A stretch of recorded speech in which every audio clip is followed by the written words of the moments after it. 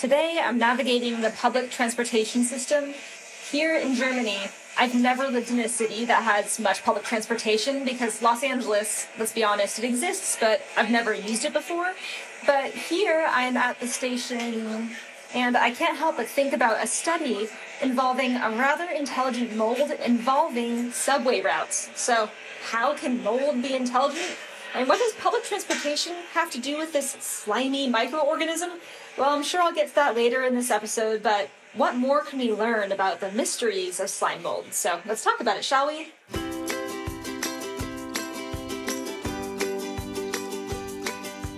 Hello, welcome to Little Curiosities. I am your host, Kendall Long, and some of you may remember me from a show called The Bachelor, where I was known as that crazy taxidermy girl.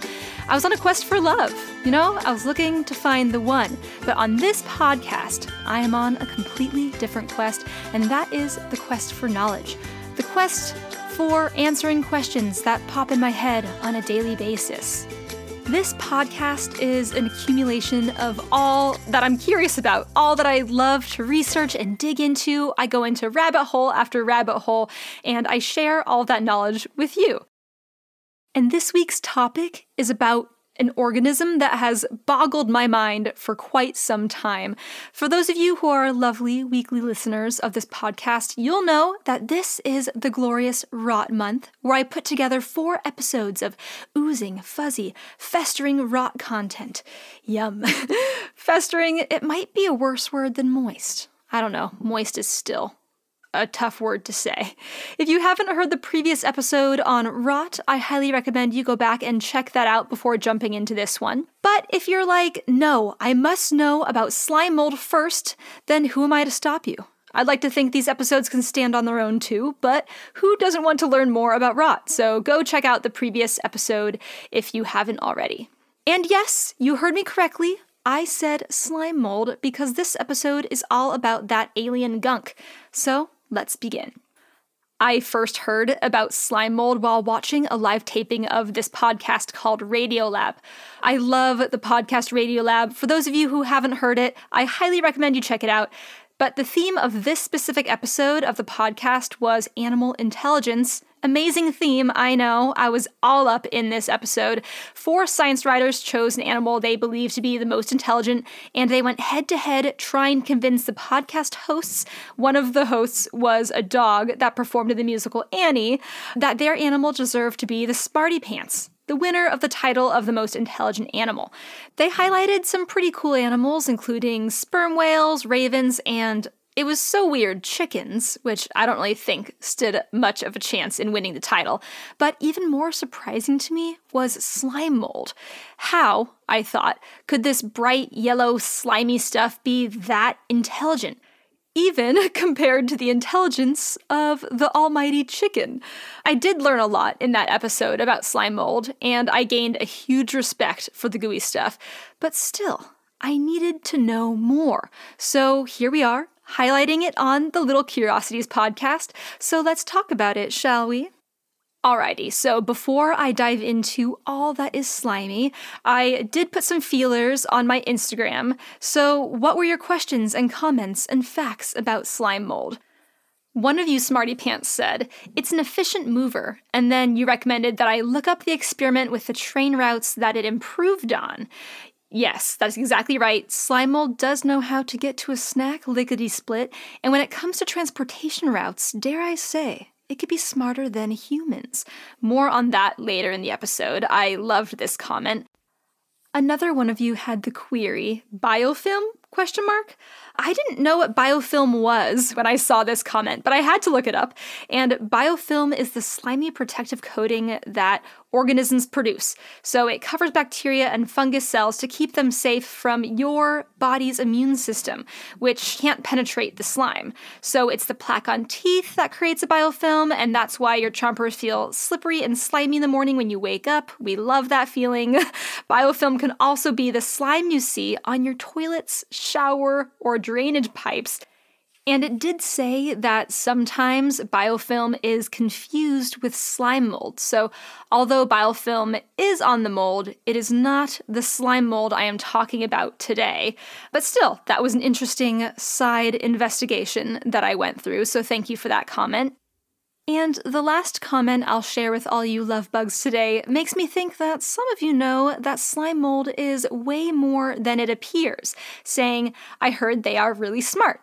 As I said in my spark in the beginning of the episode, I was extremely surprised to find out just how smart this sludge can be. So let's dip our toe into the pool of this mysterious ooze and coat ourselves with some slime mold loveliness. Before we dive in, I want to take some time to say thank you to everybody that had a question or comment for this episode. It really helps spark some curiosity, and it just adds to this topic tremendously. A reminder for those of you that want to contribute to future episodes with your knowledge or questions, keep a lookout on my Instagram stories at It's Kendall Long. I always make sure to post a little hint at the topic of a future episode and use your brains to add in some more luscious knowledge or inquiries I probably wouldn't have thought of on my own, so I always appreciate your input. On that note, let's learn about slime mold. As you may or may not know, this is the month of rot. I dug up 4 episodes of festering knowledge all about the wonderful world of decomposition, and it was my impression that slime mold must be a mold, right? Wrong. I quickly realized while researching this episode for you that although slime mold has the word mold in its name, it's not actually a mold. It's a brainless, soil-dwelling, single-celled amoeba. So that big, slimy blob spreading over the forest floor is just one cell. But unlike our cells, this one cell has many nucleuses inside of it. It is as if someone cut open a bunch of cells and dumped their contents into one giant cell. I read that one species of single-cell slime mold called Physicallium polycephalum, which could get as large as 30 centimeters in diameter, which is about the same size as a medium pizza. You probably would not want to eat that pizza. Or maybe you would. I don't know. I'm not here to judge. Our slime mold friend comes in many colors and ever-shifting shapes. It could be orange, clear, white, red, but the most popular color of slime mold I've come across seems to be bright yellow. If you ever come across slime mold while on a hike in a wet, wooded area and pluck up the courage to touch it, and yes, it's safe to touch, don't worry, it's said to feel like snot. And just like our nose stuff, it will leave a slimy residue on your finger. Not gonna lie, I have touched many a weird thing while on a hike in the forest, and I would not be able to resist the temptation to touch slime mold. I will definitely touch it. I'll probably collect it and keep it. I don't know what I'll do with it. Maybe put it on a pizza. Although slime mold spends most of its life as a single-celled organism, that doesn't stop it from banding together during hard times. In fact, thousands of slime mold cells will combine together when food is short and create one large mound. It just goes to show that, indeed, there is power in numbers. I mean, 1,000 brains are better than one, but when it comes to slime mold, they don't have brains, so I don't know exactly how that works. Now, there are a lot of different species of slime mold, but the ones that get the most hype are the plasmoidal slime molds. There are fewer than 1,000 of these species, and they get most of the attention because they flaunt the largest, fruitiest bodies, and they're some of the more brightly colored plasmoidea, which is another name for an amoeba-like mass of protoplasm containing many nuclei. This is what we see when we see slime mold, all that beautiful neonish festering slime. And I'm going to be honest with you, I think slime mold is absolutely beautiful. The patterns that it makes, the colors, the shapes. I can look at pictures of slime mold all day. To me, it does really look like more of like a brightly colored mold. But as I said before, I was absolutely flabbergasted that slime mold wasn't a mold. Also, surprisingly, out of the 5 main animal kingdoms of living things, it isn't in the fungi or animal category either. And to make things more confusing, the many species of slime mold were wrongly classified as fungi for many years. I kind of love when what we believe to be fact gets completely flipped on its head. The one thing about science that I find fascinating is that, just like you and me, The field of science is constantly learning and growing. It's like, sorry, we were wrong about that. Now let's relook at everything we thought we knew. But this also begs the question, if slime mold isn't a fungus, an animal, or a mold at all, what is it? Those of you, admittedly like myself, that need to categorize and name things to understand them, do not fret. On a side note, isn't it funny how everything must be labeled, named, and accounted for? You'll be relieved to find that it now belongs in the kingdom of Protista. Living things in this kingdom are basically all eukaryotes, aka any organism whose cells have a nucleus that are not able to be classified in the plant, animal, fungi, or bacterial kingdom. So, given this very vague description, I'm sure you can tell that this means protists are very diverse. This is the section of the animal kingdom that feels like scientists were like, I don't know what these are, just put them in this kingdom and be done with it. In fact, some protists are more closely related to plants, animals, or fungi than any other protists. And you might actually be familiar with some of the protists in this kingdom, some like kelp, or edible wakame, which is a type of seaweed, sea lettuce, and a bumpy brown type of seaweed called bladderwrack. Any of those ring a bell? And I can literally hear you gasping from the other side of this podcast, saying, what? Kelp? Wakame? I thought that was a plant? Well, you're wrong. It may resemble a plant, but it's actually a type of brown algae. I know, it feels wrong, but it's so right. Other organisms a part of the large protist family are diatoms. If you've heard of diatoms, you get extra credit because they are quite impressive creatures, and no big deal, but they only generate around 20 to 50% of all oxygen we have on our planet. Like I said, no big deal. They were also microscopic creatures that the earliest forms of chalk were made of.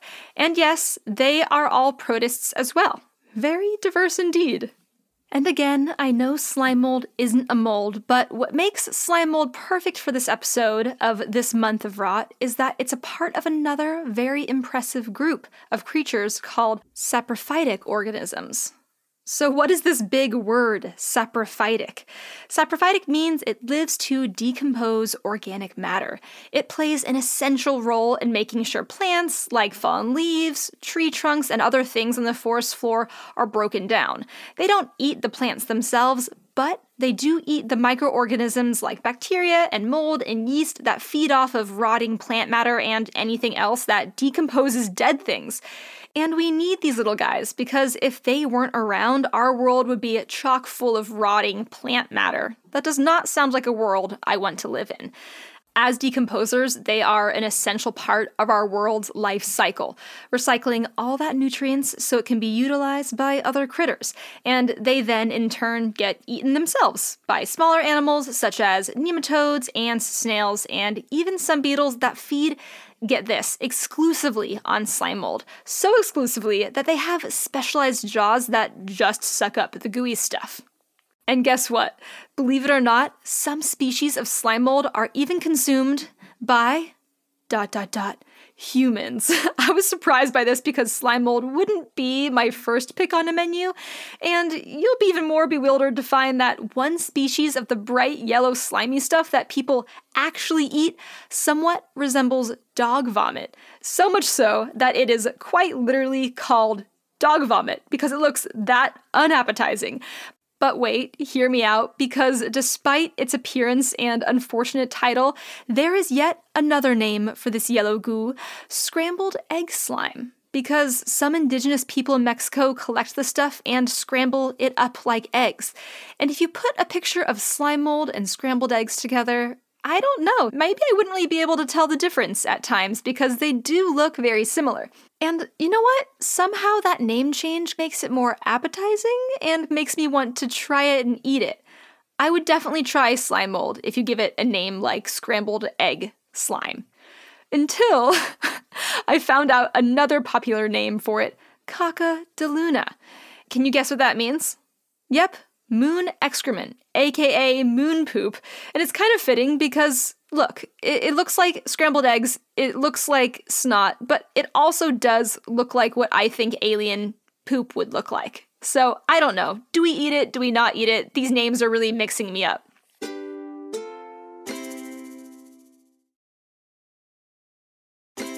crazy nicknames aside, the real name for this specific species of slime mold is Fuligo septica.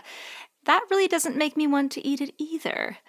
And there are other edible slime molds out there, such as the Enteridium lycoperdon, which kind of looks like a white bumpy ball, as if someone chewed bubblegum until all the flavor and the color was out of it and stuck it under a table. Slime mold, you're making it really difficult to want to eat you, though I've eaten so many different kinds of bugs and odd things that I would do it. I really would. I've eaten, crickets, I've eaten cow udder, kangaroo, alligator, frog. I've eaten it all. So honestly, slime mold is, I couldn't pass that up. With all of the slime mold's unattractive nicknames and descriptions, it begs the question, can this queasy slime stuff really be intelligent? In the beginning of the episode, inspired by a commenter's fact mentioning how slime mold helps to improve train maps, I made the bold claim that slime mold could outdo humans in problem solving. And I stand by that claim, because studies have been done to prove just that. Slime mold has been proven to be quite good at solving mazes when tempted by a tasty snack. And I'm going to be honest with you, if there was pizza at the end of a mold or some kind of puzzle, I could also be coerced to do it. So slime mold, I get you. We're one and the same. I read a few articles about slime molds navigating mazes and doing things with maps, and I found that researchers use cornflakes because they're said to be one of slime mold's favorite snacks, and I thought that was cute. I also like a bowl of cornflakes. Again, slime mold, we have a lot in common. When it comes to slime mold and their favorite snack, they don't take time to mess around, because slime mold doesn't just stay in one place. It moves. It's mobile. Although you would have to use a time-lapse camera to capture their slow, pulsating migration because it's far too slow to witness with the naked eye. I actually do highly recommend you watch these slow-mo videos with the slime mold moving around, but because this is a podcast and we're limited to just audio, I'm going to do my very best to explain what I saw in these videos. So, on these time-lapse cameras, it looks like a shape-shifting goo spreading its slimy web of yellow literally over anything in its path. Gooey tendrils stretch over the train in search of food and things that the slime mold wants to gobble up, and when it does find what it's looking for, be it mulch or a fungus, it covers and engulfs its prey, seemingly quivering with this excitement. And after it engulfs its food, this is when the meal is digested and absorbed into its body. It's both beautiful and disturbing. It's cool to see them moving in fast motion because otherwise they would look just like a stagnant mold or like a stagnant slime on the forest floor. So it's really cool to see them move in this way. And it's these very spreading and searching abilities that make slime mold altogether impressive. Researchers brought slime mold into the lab because that's what you do with things you don't understand. You bring it into a controlled setting, and they started conducting experiments with a maze. I feel like the first thing researchers always do when it comes to creatures they study is they put them in a maze, right? They do this with mice, monkeys, and I even saw a video of scientists putting an octopus in a maze. I know, this is a major side tangent, but I just had to know why. And as it turns out, a maze is a pretty good way to test a variety of different behaviors when it comes to cognitive processes. It gives an organism a start and a goal to get to the end point, where it will be rewarded. Simple enough, very efficient. In the case of the slime mold, we are very glad they too were put to the maze test because slime mold seemed to not only locate the food within the twists and turns of the puzzle, but they began to then transport that nutrients through the most productive route of the maze. And it's because of this, researchers got to thinking, and then started experimenting further in some very funky ways. They laid out a map of Tokyo and the Japanese subway system. Food points were then placed on pins corresponding to major cities throughout Japan. They started the slime mold on the city of Tokyo, and then just sat back and watched it explore. At first, the slime mold spread out and just moved around randomly, exploring its new terrain, as I feel a lot of species would do when they're in a new area. They're like, where the heck am I? I gotta figure this out. It then went about hunting out and locating all the food sources. But then, after a span of a few hours, the slime mold began to reorganize itself to get to each food source in the most efficient and quickest way possible. This is mind-blowing in so many ways. And speaking of mind, firstly, slime mold has no brain to speak of, and secondly, it has no known awareness of the actual problem itself. How does a slime mold seem to have the ability of a sort of memory without a mind? When the slime mold sends out its tendrils in search of food, it will retract those that came back empty-handed. When it does this, it leaves a trail of slime, acting as a sort of external memory. When a tendril crosses along these spots, it somehow knows that they are dead ends. AKA, no food here, so no need to waste time looking any further. Slime mold will then avoid the old slime trails where it has already traveled and strengthen the path or paths leading directly to the food. My non-slime mold brain is blown right now. And come on, researchers weren't going to let slime mold get away with this without any proof, so they conducted a study to prove once and for all that the slime mold was actually using its slime trail as a sort of memory. In this study, researchers decided to trick the slime mold by putting its own slime all over the maze, and in this way the slime mold couldn't mark where it had and hadn't been. So this actually confused the slime mold, and this led to less success in finding food sources in the labyrinth.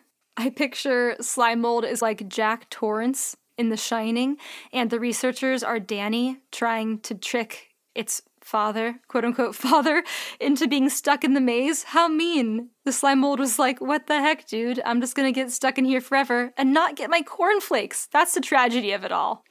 Alright, so this slime mold urban map experiment has been replicated by many different cities with many different maps and transportation networks, including the major roadways of England, Canada, Spain, and Portugal. The fact that this one cell had the ability to solve real-world problems that took teams of engineers countless hours to figure out is rocking my brain right now. And in some cases, the slime mold's route was actually better. That sounds like an intelligent life form to me.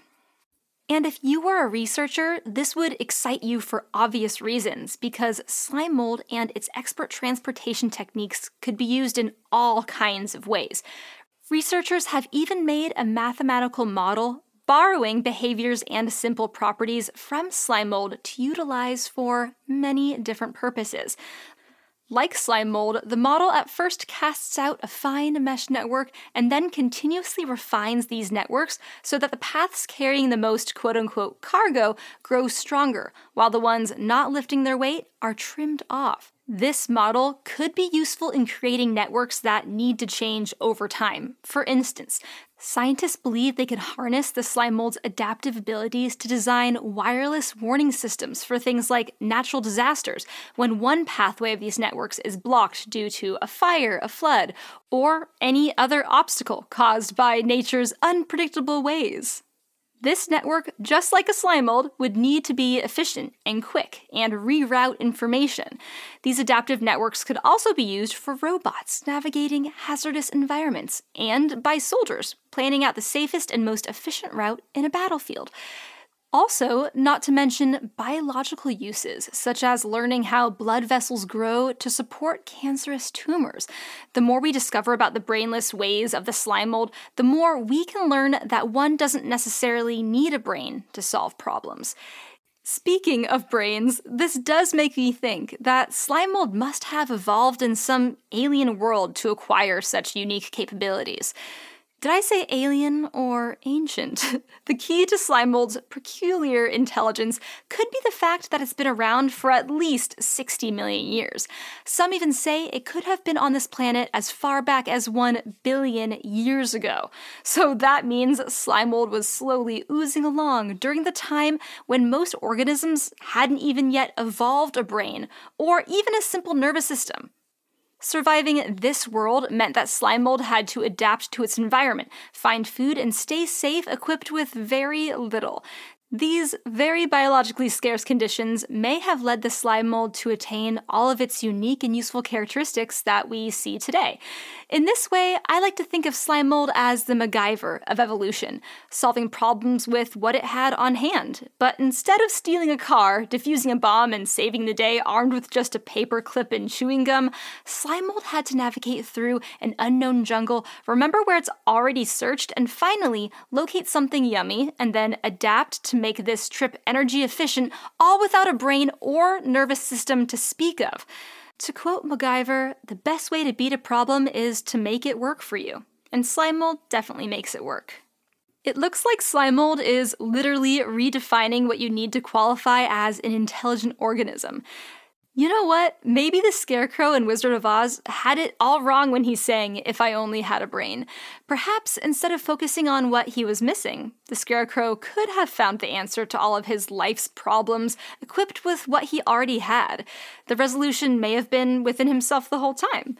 And honestly, that would have saved a hell of a trip with witches and danger and evil monkeys with wings. Okie dokie, that about wraps up this episode. Thank you for lending me your ears, and I hope you learned something new. I know, I definitely did. I had no idea about all this amazingness of slime mold before I dove into researching this episode. If you liked this episode, share it with a friend. Send it to your crush and impress them with this slimy knowledge. Why not? This is for sure going to get you a date, right? Really, this is a new podcast, so anything you can do to spread the word definitely helps us. What also helps is if you subscribe or leave a review. I love reading all that you have to say. Be sure to tune in next week because I have another oozing episode all about rot. You won't want to miss it. I know, I'm excited too. So until then, adios! Little Curiosities with Kendall Long is a Q-Code production. Executive produced by David Henning and Steve Wilson. Produced by Ryan Countshouse. Edited by Will Tendy. Music by Kendall Long and Will Tendy. Are you ready for the ultimate Love Island experience? Join us on After the Island. We're going back to where it all began, Fiji. Love Island USA Season 5 is making a splash on Peacock right now. And guess what? Your favorite recap show is back too. Welcome to After the Island. Join us as real-life besties and co-hosts, Elizabeth and Alex, as we deep dive into each sizzling episode of Love Island USA. We'll spill the tea, interview contestants, answer fan questions, and give you unprecedented behind-the-scenes access to the wildly popular world of Love Island. Don't miss a single moment of the drama, romance, and unforgettable island vibes. Listen to After the Island on any streaming platform. Hi, just checking in and seeing if you might want to step away from the noise of the world for just a moment and connect back to you. If so, join me on my podcast, Letting It Settle with Michael Gallion, where we'll explore mindfulness, self-love, and personal growth as I share practical insights and tools to hopefully help inspire you to start to take charge of your mental and emotional well-being. Search for Letting It Settle with Michael Gallion on Spotify, Apple Podcasts, or wherever you're listening now.